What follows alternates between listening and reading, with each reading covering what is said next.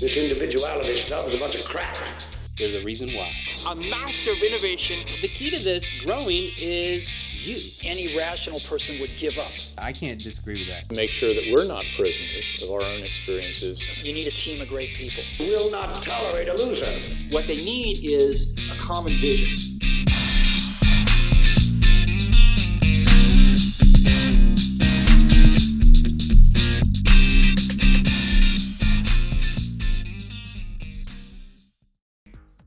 Welcome to the Shots from the Winchester podcast presented by Greencastle.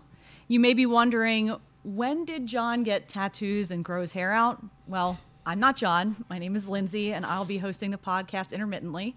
And I'm here with Bob Natal. Yeah. Hey, Bob, how's it going? Doing well. So we're in the Winchester. So because we're in the Winchester, we're going to do a couple shots. So, Bob, what is your drink of choice? Well, we're in the Winchester, so let's make it a bullet. All right, Erica, 2 shots of bullet, please.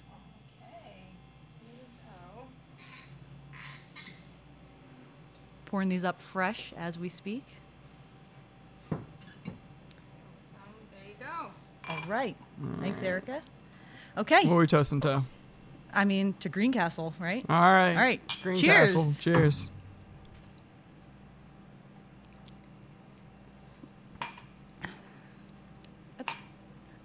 I forget how good that is, honestly. Goes down smooth every time. It really does. So, wanted to have you on because we're doing Get to Know the GACer. So for all of you who don't know what a GACer is, that's people who work at Greencastle. So Bob, you're the first victim. Yeah. So happy to have you here.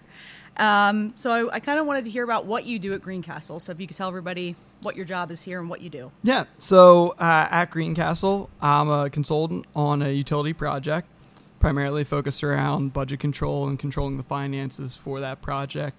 Making sure that whatever invoices we're expecting are hitting, accruals, statement of cash flows, that, what we're anticipating a vendor to have is actually matching with our invoicing. Labor, looking at our labor estimates, making sure that people are charging their time correctly, without getting too into the weeds, keeping it very high level. That's what I do. I mean, that's really good stuff, and obviously very important here. We work with a lot of really great clients, and Bob does some great work. So how did you find yourself here? I mean, so to kind of back up, everybody that works here is either currently serving or has served. So we're veteran owned and operated 100%. So Bob obviously has some military background, so we'd love to hear about what you did before this. So I I have a guard background. I did just over 4 years active. A mix of that was like AGR and some deployment stuff and training. I got a message on LinkedIn one day that was, hey, I got an opportunity. I just moved back into the country and got this message, hey, we have the opportunity coming up. And, we'd like to talk with you a little bit more about your interests and stuff. And I thought I was getting like another LinkedIn spam message.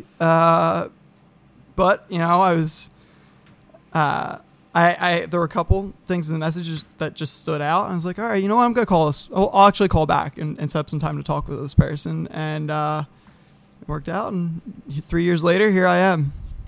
Awesome. So in the military, what was your job?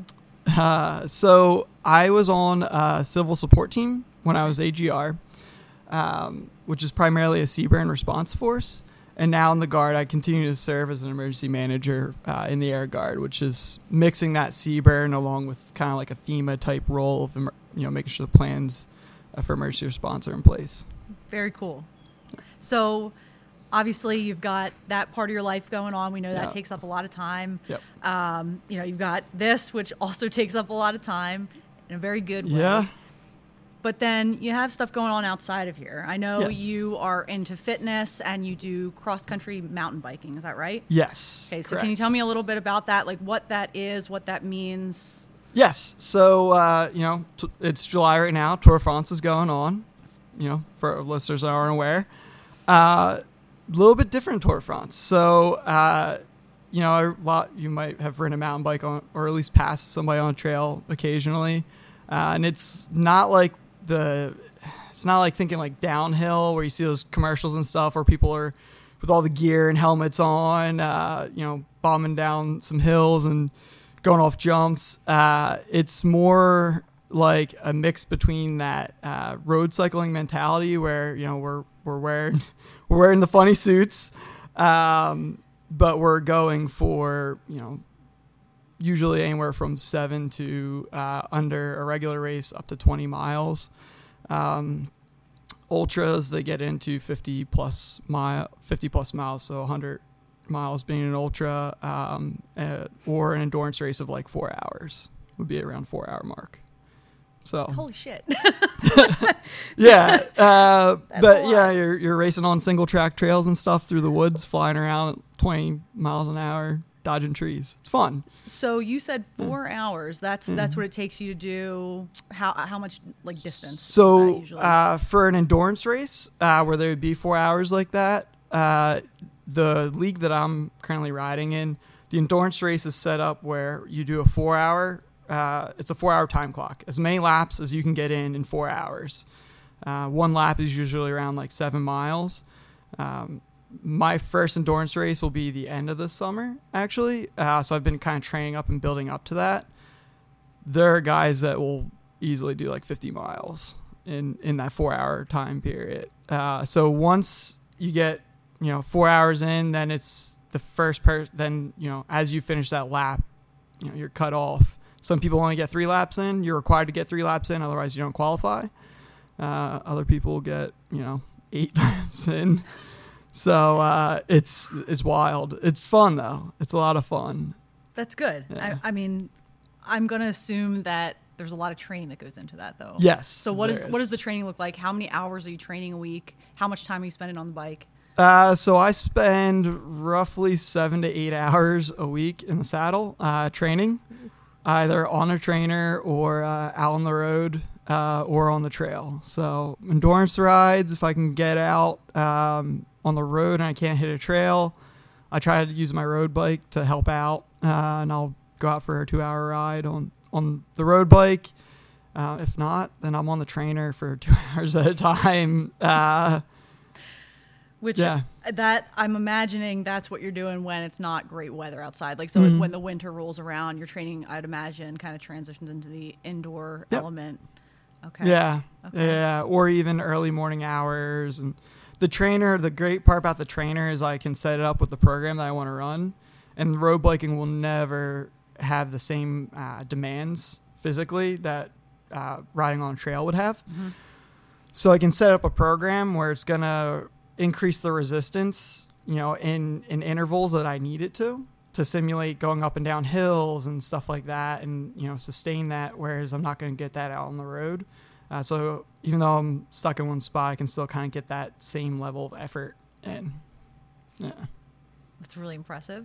What kind of trainer do you have? Do you have one of those where like it's the rollers and you get on and you have to like keep pedaling or you're going to tip over, or do you have like the one where you clip into it? No. So mine is a direct drive trainer. I have a Wahoo Smart. Okay. Yeah. I love it. When I first bought it, I was a little apprehensive. They're not always cheap. It's been an amazing purchase though, because you look at like people that have Pelotons and stuff, and it's cheaper than a Peloton, but I can then take my bike out and actually go ride my bike. Yeah, which is awesome. I have a Peloton. It's not the same as the outdoor stuff. We want to pretend that it is, but it's certainly not. So you placed recently, right, in one of your races. Can you tell us about that experience and like, how many people were there? How did it feel placing? It was wild because I recently, as I told you before, like I just finished my MBA, which like everybody would think is like this elation, like this feeling of amazing. You finally 2 years, you're done. Getting to place like that, I only placed third. That was my last race, my upcoming one in 2 weeks. I've been training a little harder. I'm hoping to up those numbers, but the feeling was amazing. I was in pure shock when I came through the finish line. And I remember I didn't know exactly how far I had to race. Not because it was an unknown. There are some that are unknown. It was just because I didn't remember how long they said the course was going to be for me, when I started. And so I kept checking my mileage, and there were like people on the sidelines cheering on friends and family, and they'd be at different trailheads or intersections. And I'd yell at them, "Hey, do you know how long this trail is? How long the course is?" And they're like, "What are you talking about?" It's like, "Thanks." And I knew I was getting to the end because I knew, I could kind of start to see and get a feeling. And I was coming up over this rock, and the photographer said something to me about like, "Don't get a flat," or something along those lines. And all I heard was, "You got a flat." And at this point I knew that I was in the top 3. I didn't know where. And I just remember thinking, I jumped off my bike. I was freaking out. I looked at her. I was like, "I got a flat." And she looks at me, no. I was saying, "Don't get a flat." So when I finally crossed that finish line, I was looking at people like, I'm pulling up my phone. Where are the results? So when I finally did actually like find out for sure I placed, I'd never had anything like that in my life before. The sheer joy. I was talking with somebody recently about this who just completed their first half Ironman, and the sense of accomplishment that you have, for me, it was, I don't know if it's just because it was so immediate and it's just such a level of effort that you're putting out in such a short period of time. Because I'm giving it my all for like an hour. It's just my heart rate is maxed out and I'm focused on nothing else.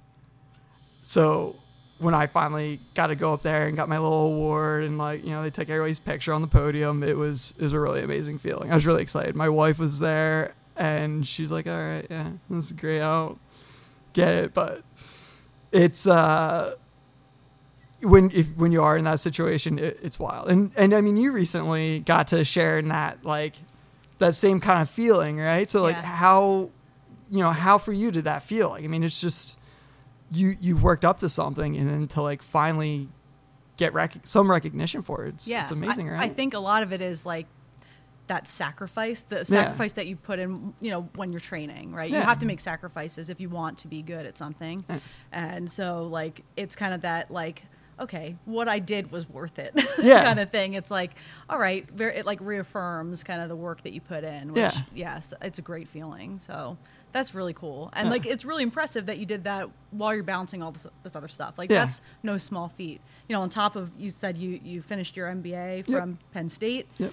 You also have a 5-month-old yes. daughter, right? So son. I'm sorry, son. Son. Yeah. So I mean, that's a lot of stuff that you're doing, and you just had that race. You have an infant at home. I mean, very impressive. Yeah, very Thank impressive. you. And then on top of that, I would be remiss if I didn't mention the other things about you.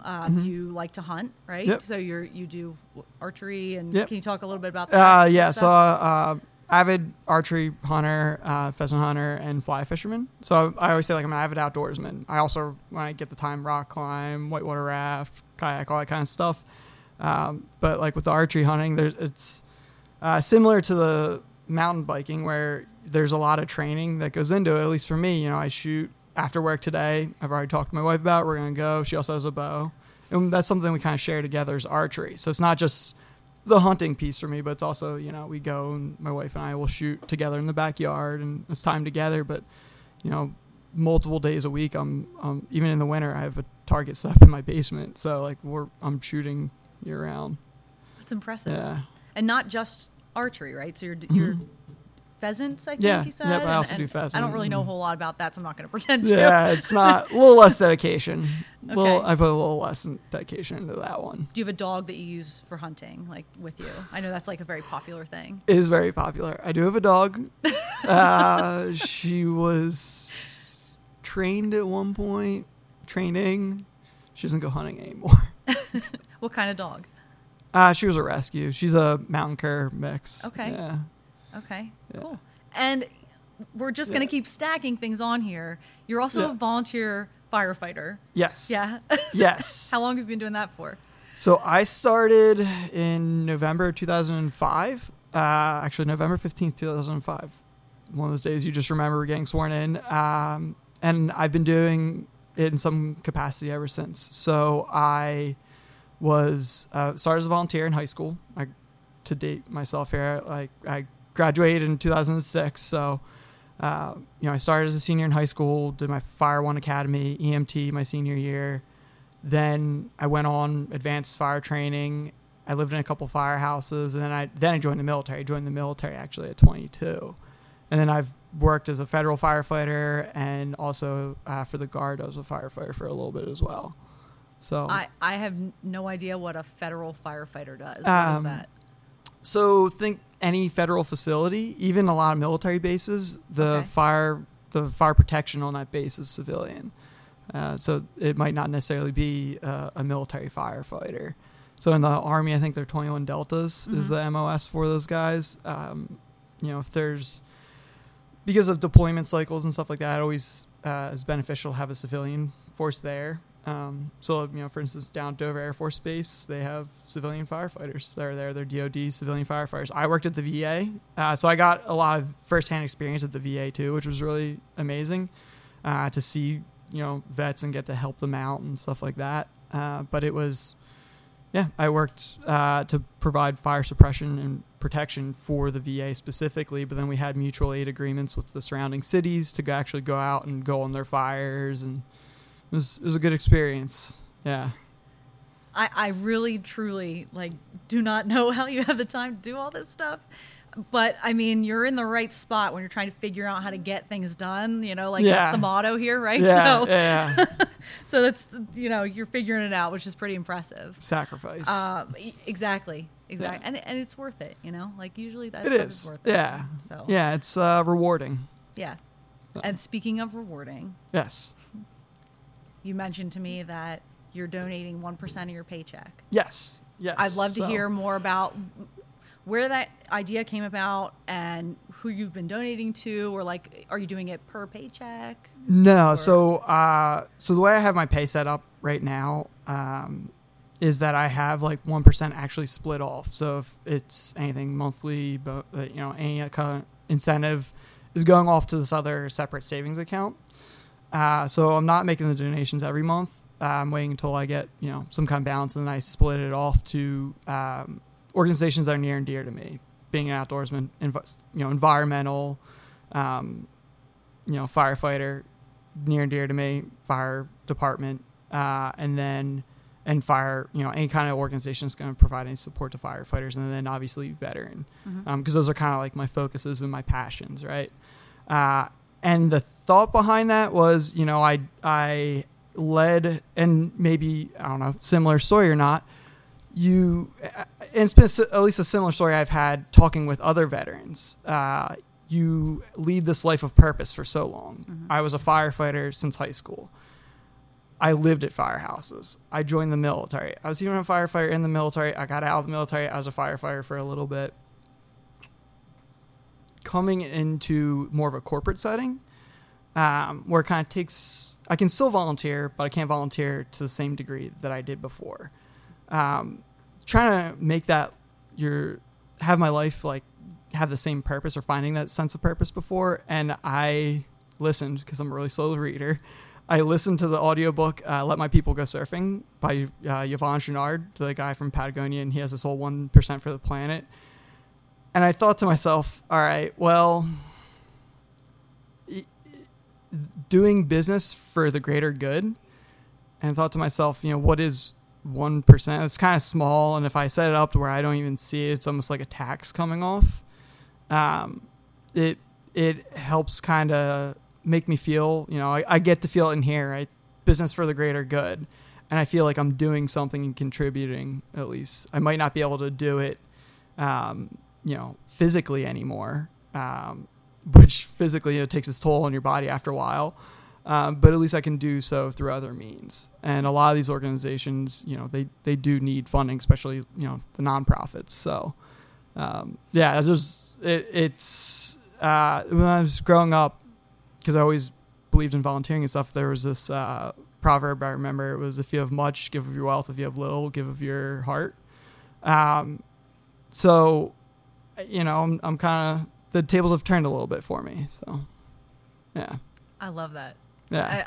And that's kind of the takeaway, right? Is I think if I had to high level touch on all the things we talked about is, service. Yep. and sacrifice, Yeah, right? absolutely. Yeah. I mean that's it. So, Bob, it's been really great talking to you. It's been wonderful. I really appreciate you joining us. And Thank you. Yeah. Thanks, everybody.